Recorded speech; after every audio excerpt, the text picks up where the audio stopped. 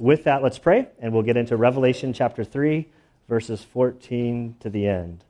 Father, we do thank you and praise you for your word. We thank you for this time that we have to gather to worship you collectively as your body. Lord, we ask that as we open the scriptures and we read this passage and we study the last church of Laodicea, that you would, Lord, that you would speak to us, that you would convict us from your word. I do believe that this church in Revelation, this one is the one that I believe we as the American church need to hear. We have been given so much prosperity in our lifetime and in our location, and it's easy for us to grow lukewarm in our relationship with you. And so, Father, we pray that as we read this, we would first and foremost come to understand what it says and what it means in the context. We ask that you would open our eyes to the things historically and geographically of this location that would help this passage of Scripture to make more sense to us. Father, we pray that you would soften our hearts, that we would hear a word from you. Lord, we ask that you would help us to grow in our dependency upon you. We pray that you would wake us up from our apathy, and may we grow passionate for you in all that we do. And it's in Christ's good name we pray. Amen. Revelation chapter 3, verse 14. To the angel of the church in Laodicea write, the Amen, the faithful and true witness, the beginning of creation of God, says this, I know your deeds, that you are neither cold nor hot. I wish that you were cold or hot. So because you are lukewarm and neither hot nor cold, I will spit you out of my mouth. Because you say, I am rich and have become wealthy and have need of nothing, and you do not know what you are, wretched and miserable and poor and blind and naked, I advise you to buy from me gold refined by fire so that you may become rich, and white garments so that you may clothe yourself, and that the shame of your nakedness will not be revealed, and eye salve to anoint your eyes so that you may see. Those whom I love, I reprove and discipline. Therefore be zealous and repent. Behold, I stand at the door and knock. If anyone hears my voice and opens the door, I will come into him, and I will dine with him, and he with me. He who overcomes, I will grant to him to sit down with me on my throne, as I also overcame and sat down with my Father on his throne. He who has an ear, let him hear what the Spirit says to the churches. Father, we do thank you for your word. We ask that you would guide us now, and it's in Christ's good name we pray. Amen. All right, we've come to the last of the 7 churches. Next week, we're going to take a break. Not so much a break, but we're going to go back to the foundation of Revelation. The foundation of Revelation is really the book of Daniel. In order to handle chapters 4 through 19, you really have to have a good handle on Daniel. And so I haven't determined yet how I'm going to handle the middle of Revelation. But however I handle it, I've got to have a mastery of Daniel fresh in my mind. And so I'm like, well, if I got to study Daniel to get to master this, we're going to do it together. And so we're going to go to Daniel. It's not to get out of the middle part of Revelation. You need to understand Daniel in order to understand Revelation. And so we're going to start next week in Daniel chapter 1. And we're going to work our way through the book of Daniel in order to lay the foundation for this next section in Revelation. I don't know about you, but I kind of was drug into Revelation. This wasn't a book I chose to do so much. I mean, it's like, okay, I got to do it. And I found it so far very, surprisingly worshipful. I've really enjoyed it. And so kind of surprised by that. I wasn't expecting that. Today's section with the seventh church, there are some familiar verses. Often these verses are sort of used out of context and not necessarily as they were intended within the context. And so I hope today to bring some clarity so that we understand contextually what was going on within this town so that we can rightly apply these verses to our own life. And so we've come first to the angel of the church in Laodicea. And so on the map, as a reminder, on the bottom left there, the Apostle John saw the revelation of Jesus Christ there, and he writes the book of Revelation. He first sees in chapter 1 this image of Christ that's mind-blowing, and he's told to write down what he sees. He writes down what he sees of the image of Christ, and then he writes sort of a present day to the church age, and he writes these letters to the seven churches. So as you went across, you would have ended up in Ephesus, and as you followed the Roman roads around these seven churches, it was a natural way to deliver a letter. And so we come to our last church, Laodicea, which is, I think it's 95 miles east of Ephesus. So it's 95 miles east of Ephesus. What's important for us to see is these two cities. They're going to play a key part. Hierapolis to the north, 6 miles, and Colossae to the east, which was about 11 miles. So what do we know about this town, Laodicea? It was founded in the 3rd century BC by a Greek king who had a really hard name to say. He bought and established this town for his wife, Laodice, I think is how you say her name. And it's where we get the name Laodicea. It was the chief city in the Lycus, I think I'm saying this right, the Lycus Valley. So within the Lycus Valley, it was the chief city of these 3 cities, but these 3 cities were very much grouped together. So you had Hierapolis to the north and Colossae to the east. This town was a wealthy city. They had gold, and a lot of it. Extremely wealthy. They had unique sheep in this location that had black fur that they harvested, and they made clothing out of this black material that actually made them very, very famous. It was exceptionally soft material, and Laodicea sort of became, I should have done some more research, like the Paris or New York City where they do like, what do you call that stuff, like a fashion show or something, where like people come out and show off their clothes. And so people would travel there and they'd buy these clothes, and they were super famous for this black material, this cloth, and the designers would come there, a very sort of cutting-edge city as far as the clothing. They were also known for some medicine, that they were able to produce this sort of like powdery stuff that they'd mix, and it'd turn into like an ointment-ish. It's probably not an ointment-ish, but they could use it, and they would put it on their eyes, and it apparently would heal people. So it was sort of this medicinal location where people traveled to get healing for their eyes and their ears. Apparently they put the stuff in. I'm not endorsing this medicine. I have no idea what it was. But apparently people at the time, they really went there to get help. And people don't flock if it doesn't work, I guess. And so they went there. An interesting observation about this church is there's no persecution mentioned here. There's no wacky teachers. We don't have anything about a Jezebel or the Nicolaitans. Everything seems to be okay within their context as far as the sort of their quality of life. However, this is the church that nothing good is said. This is the worst of all of the churches. I found this church to be exceptionally convicting. Last week we looked at Philadelphia. There's no criticism. The other churches where there is criticism, there was always sort of this, I see your deeds, but, and there was a remnant, or there was something within even the dead church, a flicker of people that existed. So there was like a little bit of goodness within this bigger problem, except for the 2 churches, Smyrna and Philadelphia, which had no criticism.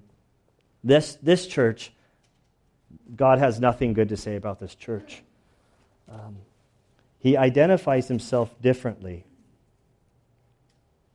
It's interesting. He says the Amen, the faithful and true witness, the beginning of the creation of God. What a weird way to identify himself. In Revelation 1, verses 5 through 6, as John is about to describe the revelation of Jesus Christ, he starts with this description. He says, and from Jesus Christ, the faithful witness, that's kind of the key word. We see faithful witness in this description of Jesus, of himself to this church. He says, and from Jesus Christ, the faithful witness, the firstborn of the dead, and the ruler of the kings of the earth, to him who loves us and released us from our sins by his blood, and he has made us to be a kingdom, priests to his God and Father. To him be the glory and the dominion forever and ever. Amen. And then from there, he sort of goes into the description of Jesus. This word amen, we use it all the time. Some churches, have more vocal people, but they're like, amen, preach it, brother. Like we don't get a lot of that here.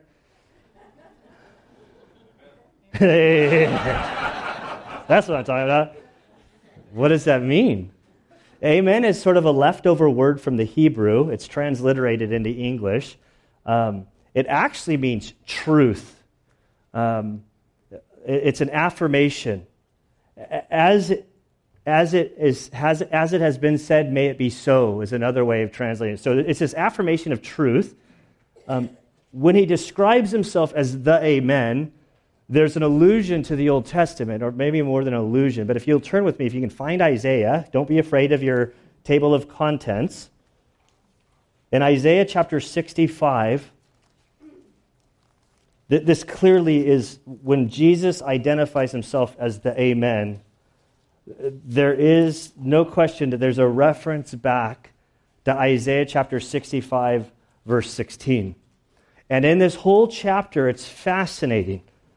As you're turning there, finding it, the first couple of verses, it begins with God sort of saying, I permitted myself to be sought by those that did not ask for me. I permitted myself to be found by those that did not seek me. I said, here I am. Here am I. To a nation which did not call on my name. And so this whole first part of Isaiah, it's like God's like, Israel doesn't want me. I keep saying to them, here I am. I'm available to you. Here I am. It gets through, it gets going, and then by verse 16, we read, because he who is blessed in the earth will be blessed by the God of truth, and he who swears in the earth will swear by the God of truth, because the former troubles are forgotten, and because they are hidden from my sight. For behold, I create a new heavens and a new earth, and the former things will not be remembered or come to mind, but be glad and rejoice forever in what I create. For behold, I create Jerusalem for rejoicing and her people for gladness. And so that in verse 16 it says the God of truth. It literally reads the God of Amen. That God has identified himself as the God of Amen, the God of truth, that he is truth. In the description back in Revelation, don't turn back to Revelation yet because we're going to work our way there. He identifies himself as the faithful and true witness. I think of John 14:6. You can turn to John 14 as we're working our way back. We're going to stop at a couple places. So in John chapter 14, Matthew, Mark, Luke, John. This is a well-known verse. Most of you probably have it memorized. The Lord's Supper, Jesus says to the disciples, I am the way and the truth and the life. No one comes to the Father but through me. So he identifies himself as truth.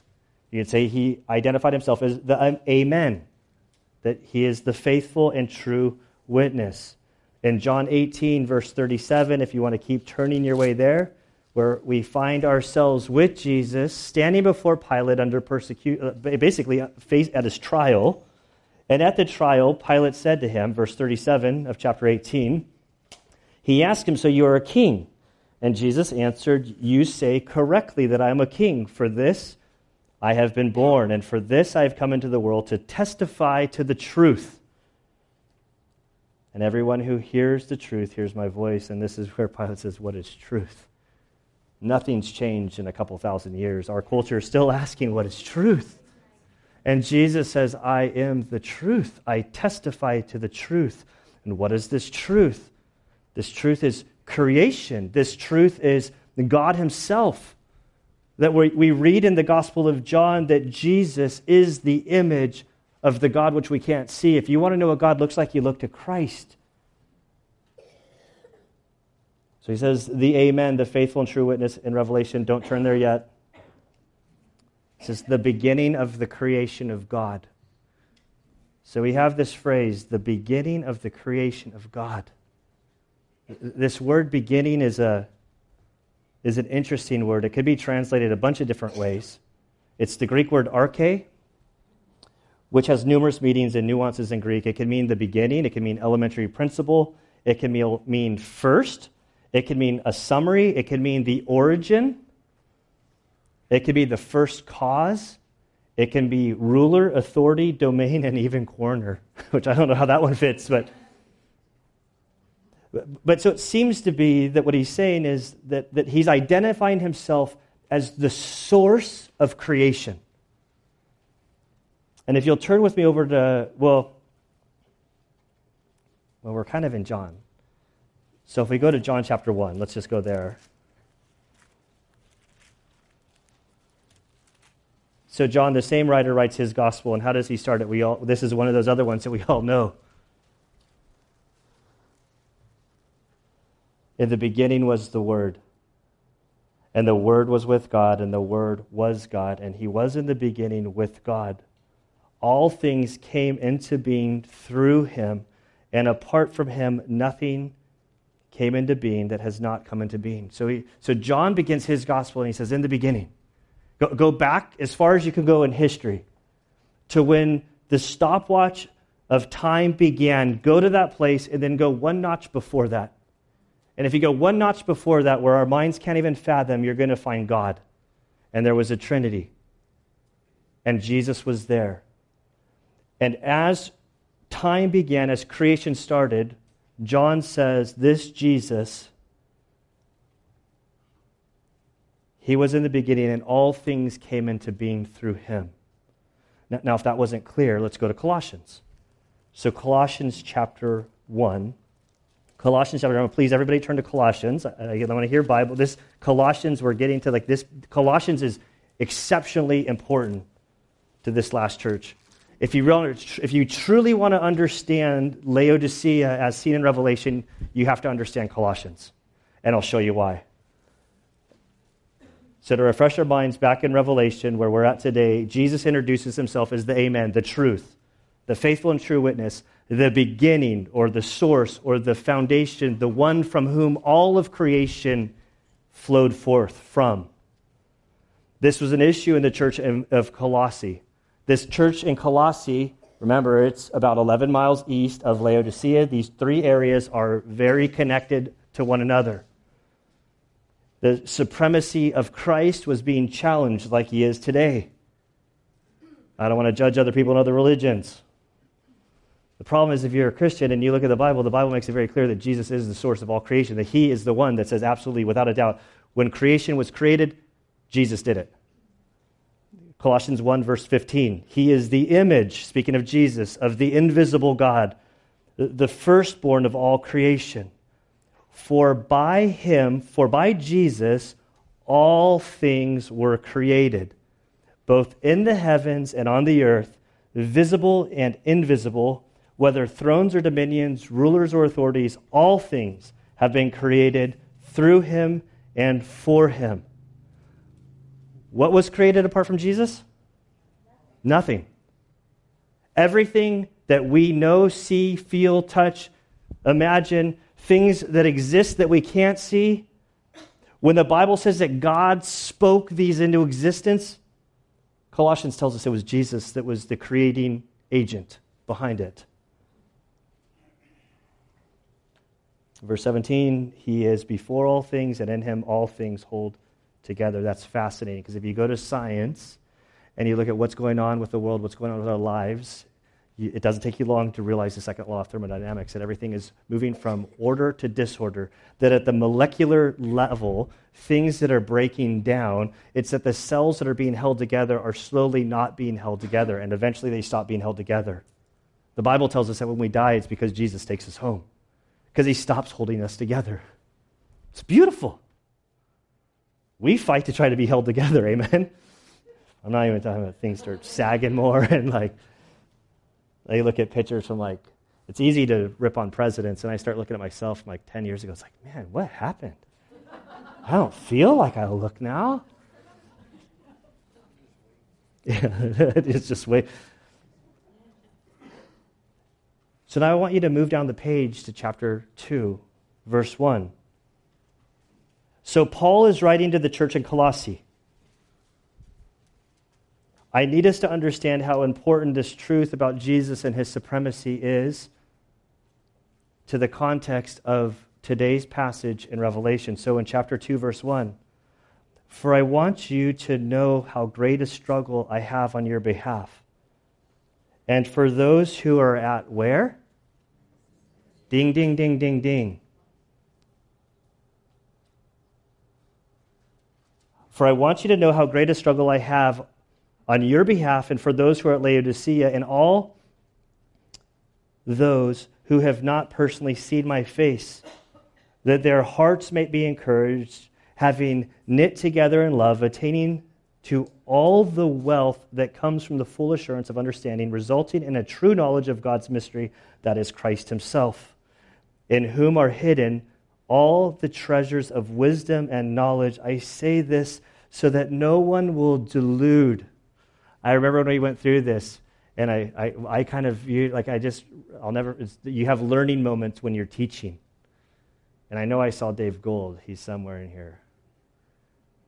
Oh, he went out. But delude, I kind of said, I've always thought this as like, you get like coffee that's watered down. I like it like really strong. But that's not what delude means. Delude is to steer off course. And so he says, I need you to know who Christ is so that when those come near you and they try to steer you away from him, and they try to steer you away from the truth, so that no one will be able to do this. No one will be able to delude you with persuasive arguments. For even though I am absent in body, nevertheless I am with you in spirit, rejoicing to see your good discipline and the stability of your faith in Christ. Therefore, as you have received Christ Jesus the Lord, so walk in him, having been firmly rooted and now being built up in him, having established in your life just as you were instructed and overflowing with gratitude. See that no one takes you captive through philosophy and empty deceptions. Paul is worried. This is his pastoral heart. There's so much out there that's trying to lead you astray. Like seriously, there are deceptive people in groups and organizations just this week, if I can vent to you a little bit here. So the church, we always screen our phone calls. 80 times out of, well, I don't know, I haven't done the math. Most times it's a total telemarketer. So I'm in the office, I hear the phone ring, and I hear old Frankie or whoever this guy was. And he says, I've been studying the Bible and I have some questions. I'm really confused. And I'm hoping that somebody can call me to kind of help make sense of some of these questions I have. So I think, do I answer that call? He hung up. There was caller ID. I kind of like prayed about it for a few minutes. Like, I'm really busy. The seniors' luncheon was happening. I'm going to call Frankie back. Hey, is this Frankie? Or whatever his name was, I don't remember. I'm like, what are your questions? And he's like, well, I was raised in the Catholic Church, and I've just been like, as I kind of read the Bible, there's some inconsistencies and some things that I'm really kind of struggling with. And I say, okay, we'll start talking. And so he starts talking through this stuff, and so I tried to answer him, and he wasn't listening to me. And it got to the point where I was getting kind of frustrated, like the seal gunner started to come out, and like Melanie was in the other office. She's like, who are you talking to? Because I was like, hey man, you say you have some questions. I'm trying to answer your questions, but you keep interrupting me to tell me what you think. You seem like you got everything figured out and you're trying to talk to me. I was probably nicer than that on the phone. And then he keeps going. And thankfully, we've been in Revelation, so some of the stuff he's hitting on, I'm like, you're saying stuff from the Bible, but you're really confused and you got things backwards, man. And I'm trying to explain to you. And I'm thinking to myself as he's talking, I'm like, this guy doesn't sound like a Catholic. He sounds like a Jehovah's Witness. And as I start kind of plucking along, all of a sudden it comes out, he's like, I'm a Jehovah's Witness and I'm trying to witness to you. And I thought, which I wish I said at the time, was, you're a liar. You totally are lying to me. And then the phone call ended, and I'm sitting there going, there is so much out there that is trying to lead those who have followed Christ away, and it's subtle. And it's packaged in stuff that sounds really good. And so when I read Paul's words here, pleading with the church in Colossae, stay true to Christ.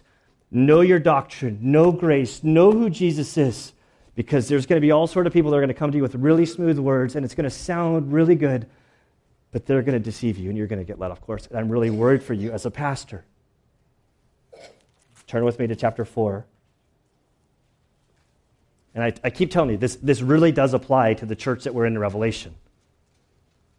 So chapter 4, verse 13, as Paul is wrapping up Colossians, look what he writes. For I testify for him, that's back to verse 12, Epaphras, who was from Colossae, but he's with Paul now. And he says, where was I? Verse 13, for I testify for him that he has a deep concern for you and for those who are in, where? Laodicea and Hierapolis. So Paul is writing to Colossae. He says, this guy is with me. We're writing to you because we have a deep concern for you and for those in these other two churches that are nearby cities, that the three of you are counted sort of as one. He continues, verse 14, Luke, the beloved physician, sends his greetings, and also Demas. Greet the brethren who are in Laodicea, and also Nympha, and the church that is in her house. When this letter, Colossians, is read among you, have it also read in the church of the Laodiceans. So when you're done reading this letter as a church, you send it to them because they need it. This letter really should be titled Colossians/Laodiceans because it was to both of them. And then he says, as soon as I find my place,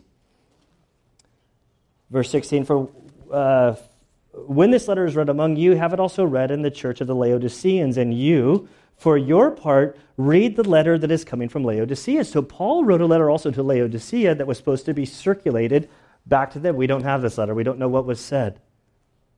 I wonder, though, if Paul was coming down on them very hard. There's a missing letter from the Corinthians. We have two of the letters. The one is missing. I've also wondered if Paul got a little too fleshly in these letters, chewing them out, that God said, we're not going to, that's not of me. And so when we look at Colossians, you can go back to Revelation finally. So when Jesus starts his letter, the Amen, the faithful and true witness, the beginning of the creation of God, the supremacy, the ultimately supreme God, the one who is over all, the one who created all, the one who is truth. This is who's speaking. Say this. I know your deeds.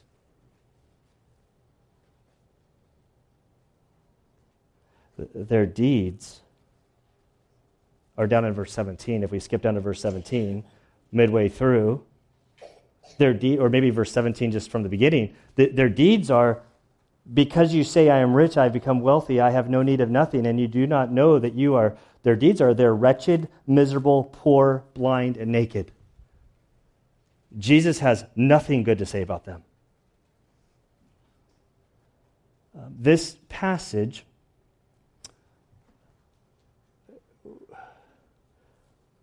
let me read it all the way through. Verse 15. I know your deeds, that you're neither cold nor hot. I wish that you were cold or hot. So because you are lukewarm and neither hot nor cold, I will spit you out of my mouth. So normally we read this, and the way it's been taught by many people is that hot is really good, and cold is really bad, and Jesus would rather you be totally cold and miserable than to be lukewarm. That's not at all what he's saying. He's saying, I want you to be either really hot, that's really good, and really cold, that's really good. But to be lukewarm, that's miserable. I remember a few years ago, I set a coffee pot to go off at like 6 a.m. or whatever. But I got the a.m. and p.m. messed up. And so I didn't even really look at it. Like, who touches the coffee pot when it goes off? Like, you don't do that. And so I pour my nice hot cup of coffee, and it's like, like if you're expecting piping hot coffee and it's like room temperature, I like room temperature coffee. Like I'm okay with coffee at any different, but if you're expecting hot and it's room temperature, it's like I just drank poison. And you just want to get it out, like, what is wrong? And then you touch the pot, and it's like, oh, I got the AM and PM messed up, and now I gotta wait a whole 15 minutes to get coffee. It's terrible. Or it's like, Brian, who's right here. I'm just going to make up a story about Brian because I don't know how this actually went down, but I'm going to tell him what I imagined in my head. So his hot water heater went out, and he had to change it out yesterday. And so, we've all been there when we're, turn on the hot water, and I don't need to describe how you get in the shower, but you're getting into the shower, and it's like, it's lukewarm. I'm going to just hop in. You start doing all your stuff, and it's like, this isn't lukewarm. This is like, how long are the pipes in my house? They must be a million miles. It's not getting warm, and now I got to shampoo what am I going to do? There's nothing worse than being like the fifth guy in the shower when you're getting the very tail end. Like a lukewarm shower when you want a hot shower is miserable. What he's saying here is lukewarm is worthless. It's like taking a sip of spoiled milk. Now, I withheld some information about this town, like in my little introduction. Let me share some things. They would have understood clearly when Jesus wrote this to them. When they read hot and cold and water and worthless or lukewarm. So what I didn't tell you is that Laodicea, in itself, they had no water. In peacetime, they were an extravagant city, but they depended on outside water sources. And so when they read this and they read about cold water, they would have looked to the east, to Colossae. Colossae was a town that year-round is covered with snow. It had the best mountain spring water coming down its hillside year-round. They had a rock or concrete aqueduct that flowed from Colossae into the town of Laodicea, and that's where they got their room temperature water because it wasn't so cold by the time it got to them. When he mentions hot water, they would have looked to the north, the Hierapolis, and they had world-famous hot springs. People would go there and take these mineral baths and would go for healing. Like we have Warner Springs nearby. I know that there's the other ones, Murrieta. I've never been to those. I've been to Warner Springs. There's nothing better than going to a hot springs where it's piping hot, where you can barely get in the water. I love it. I want it scalding. And they had that. And they also had an aqueduct that flowed from Hierapolis down to Laodicea.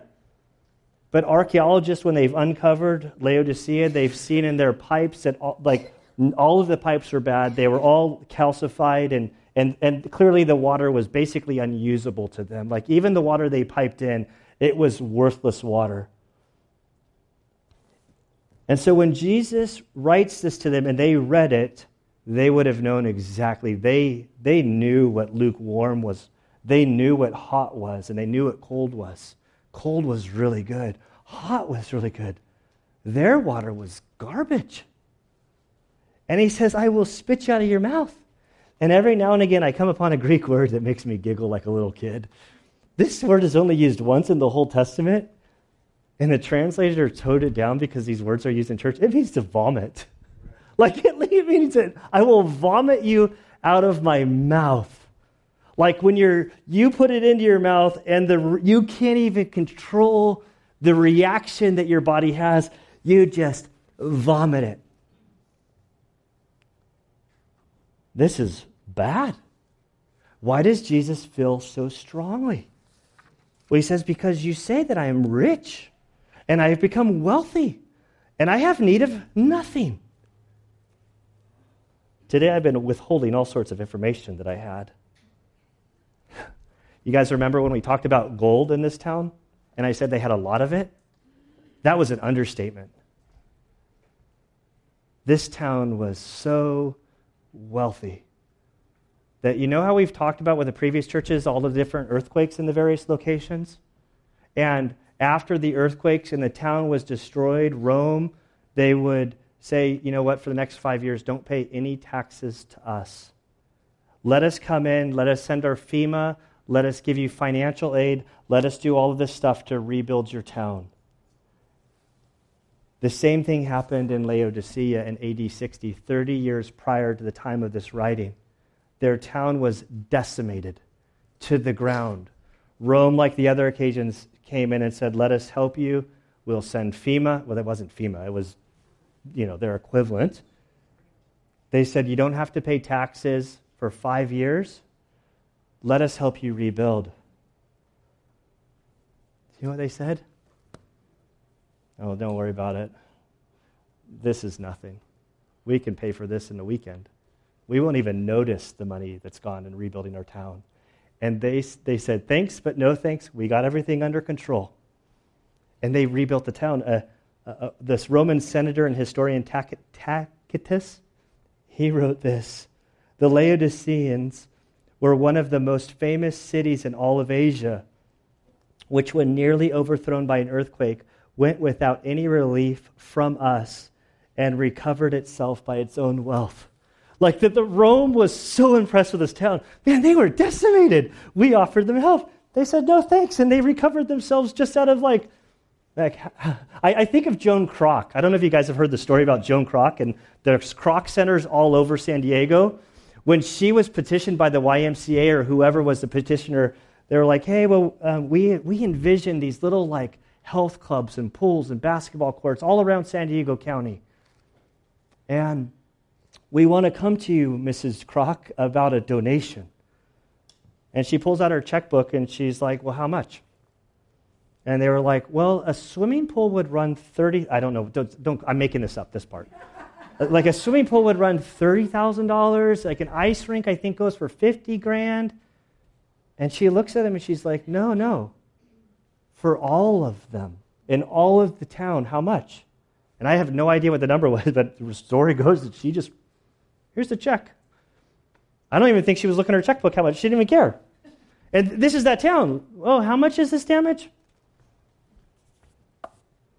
Is it good today? Oh, it's good. Don't even worry about it.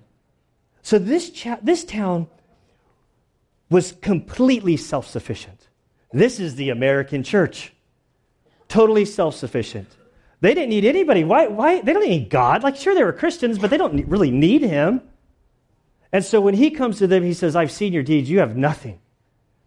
You say you're rich, that you're wealthy, and you have no need of nothing. And Jesus, the true one, the Amen, he says, you're in desperate need. We are so wealthy in America that we don't even, our idea of what poverty is, we don't have a clue. We have running water. It gets hot and cold.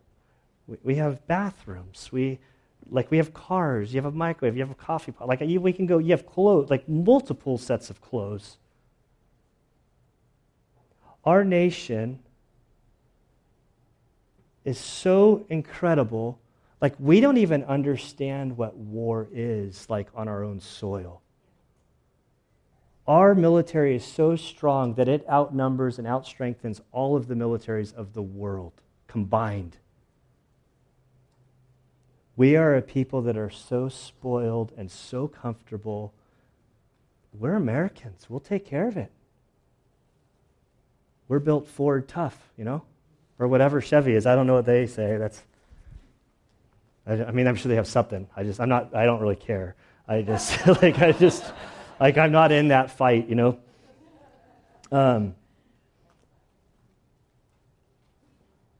And so it's like this wealthy community. It's so easy for us to be like, well, I'm good, God. I don't need you right now. Don't worry about us. Worry about those poor people in Africa or somewhere. We're good. We've shared about like the church over the years, and I remember like the early days of the Restart, like being utterly like dependent on God. Like I look at the projector. I remember when we first got a projector, it was like I did a petition to like a bunch of churches, like, hey, we need $300. Can anybody loan us some money or give us some money to so we could get a projector?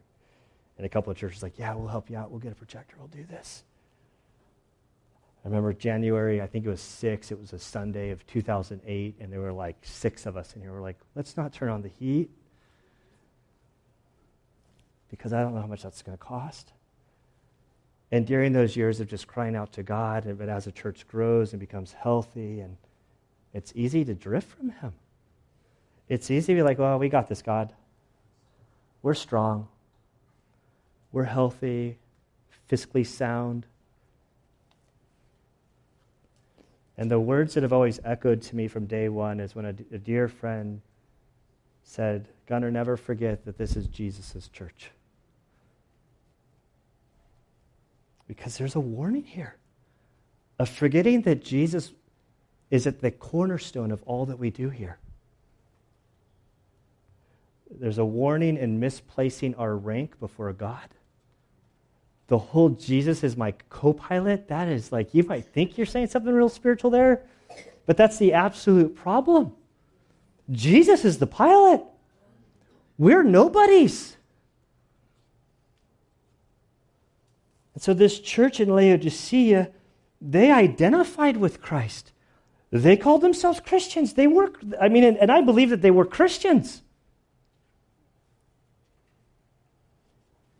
But they weren't dependent upon Christ. And it was the sin of self-sufficiency, which we need to take to heart as a church. He goes on to say, you do not know that you are, and he lists some things. Back in verse 5, God says, I know your deeds. Their sin is that they don't know, that their ability to self-identify and to reflect upon and to see where they stood with, like they were totally blind to how in trouble they were. He says, you don't even know, you think you're fine. You don't think you need my help. But I'm telling you, the Amen, the true one, the God of creation, when I audit your church, you're wretched, you're miserable, poor, blind, and naked. And then we see this mercy of God, this beauty. I advise you to buy from me gold. They had all the gold in the world. He says, you're shopping at the wrong exchange. Buy gold from me, refined by fire so that you may become rich. And don't twist this to make this like the prosperity gospel, like, oh, God wants us all to be, this is spiritual riches. Don't distort this. Don't be one that deludes this. He says, come to me, buy gold from me, find true riches. And white garments. What were they known for? Black garments. Buy white garments. They were the New York City. They had all the finest designers coming there for their black garments. But Jesus says, buy white garments. Clothe yourself in my righteousness. He says, so that you may clothe yourself, that the shame of your nakedness will not be revealed. What else were they famous for? The eye medicine, remember that? And Jesus says, and eye salve to anoint your eyes. They were known for their eye medicine. He said, you guys, your clothing is all wrong.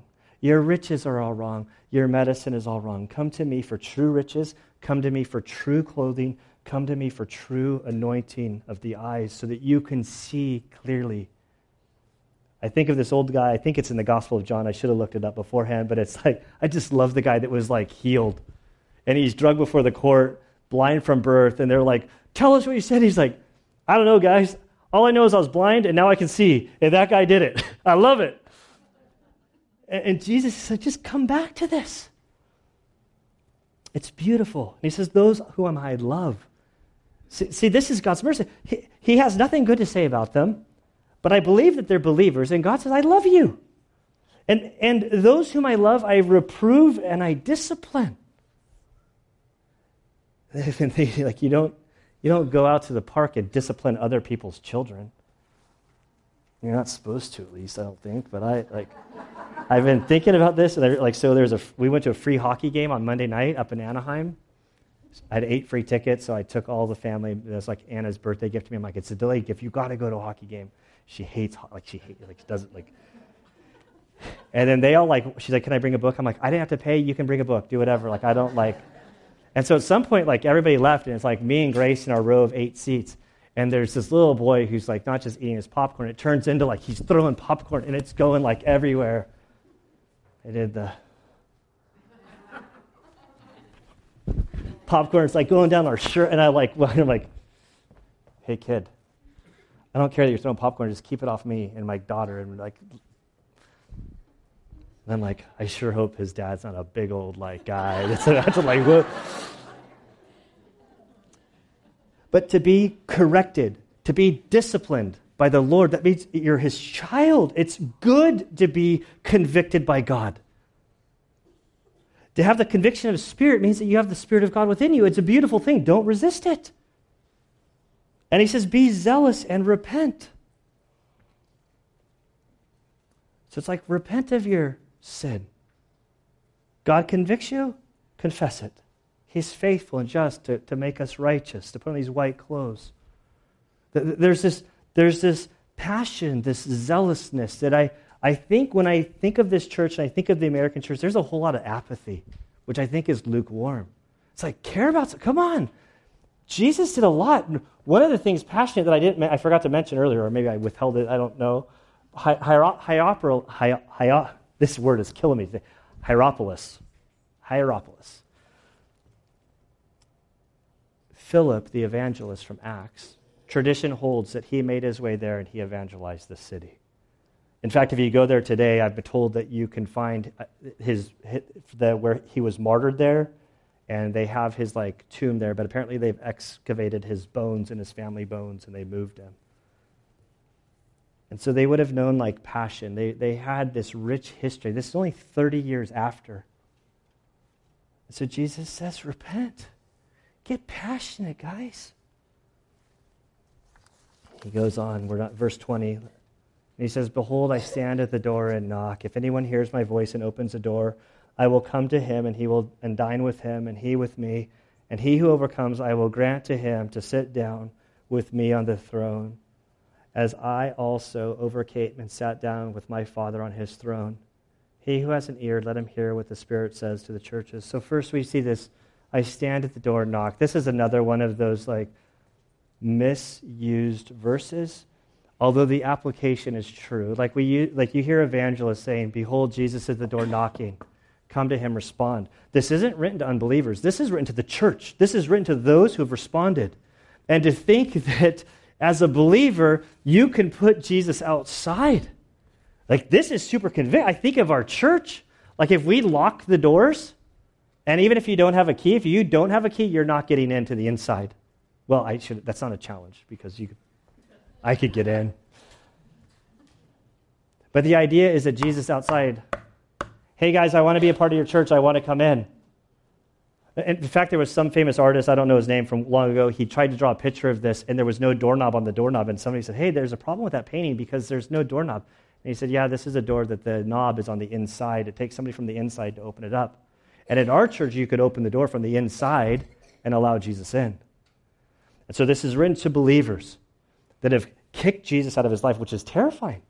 And I think that there's a lot of Christians who are carnal Christians that have kicked Jesus to the curb.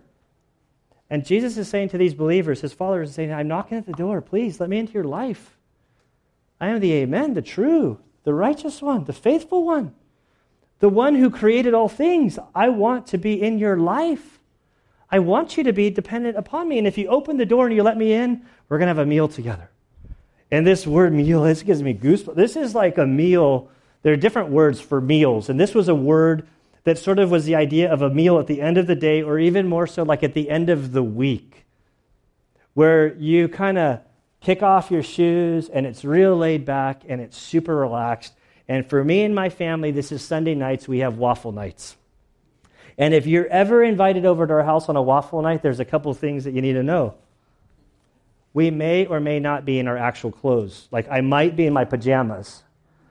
After I ate my waffle, I may or may not stay out and hang out with you. Like I might just go to sleep. There's been more than one waffle night where somebody came to our house, like, I'm sorry guys, I'm going to go lay down.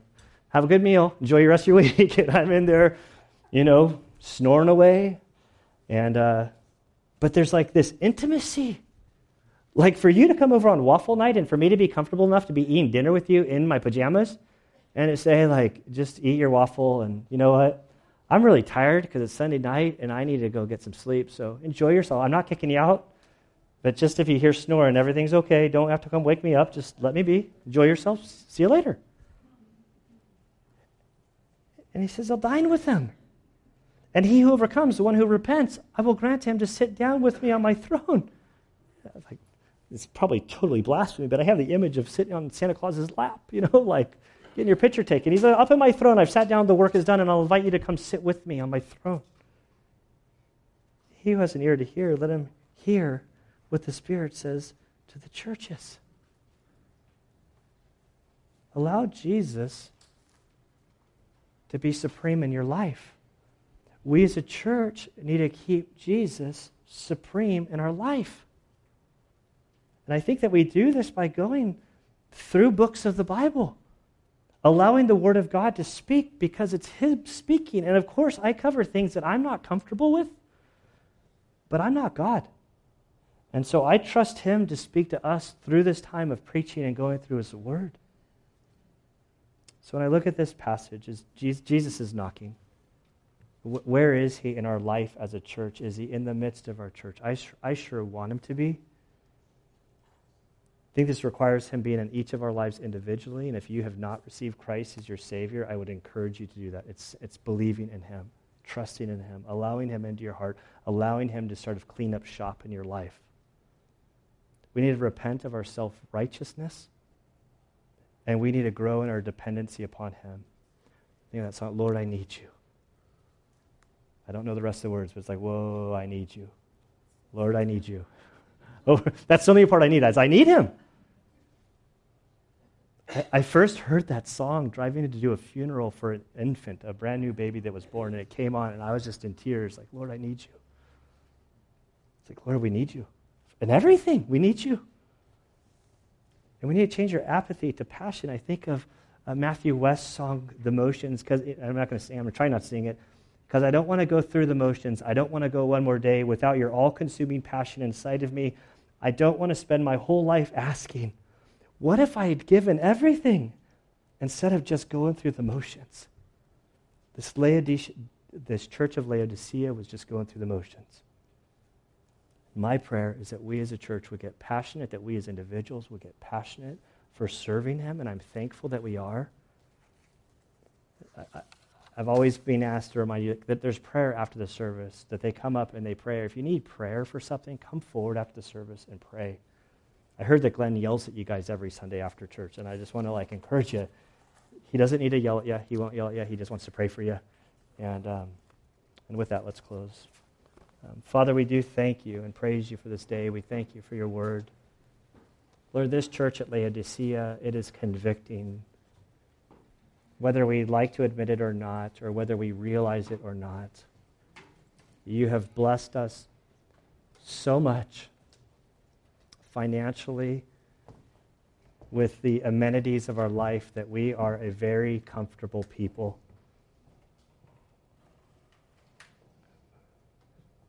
We pride ourselves as Americans on self-sufficiency. And this cuts against all that the Bible says about following Christ. And so, Father, in our Americanness, we ask that you would help us to rewrite our coding with you, that you would force us, help us, lead us, guide us, wake us up to the reality of who you are, and that you want to be in our lives in your proper place. And so, Father, we humble ourselves before you, and we ask, Lord, that you would lead us, that you would guide us, that you would show us areas in our life that we're sort of keeping from you, that we're just enjoying on our own. Lord, may you expose these areas. May we be clothed in your righteousness. May we truly know and love the riches that you offer us. Father, we need you. We ask this in Christ's good name. Amen.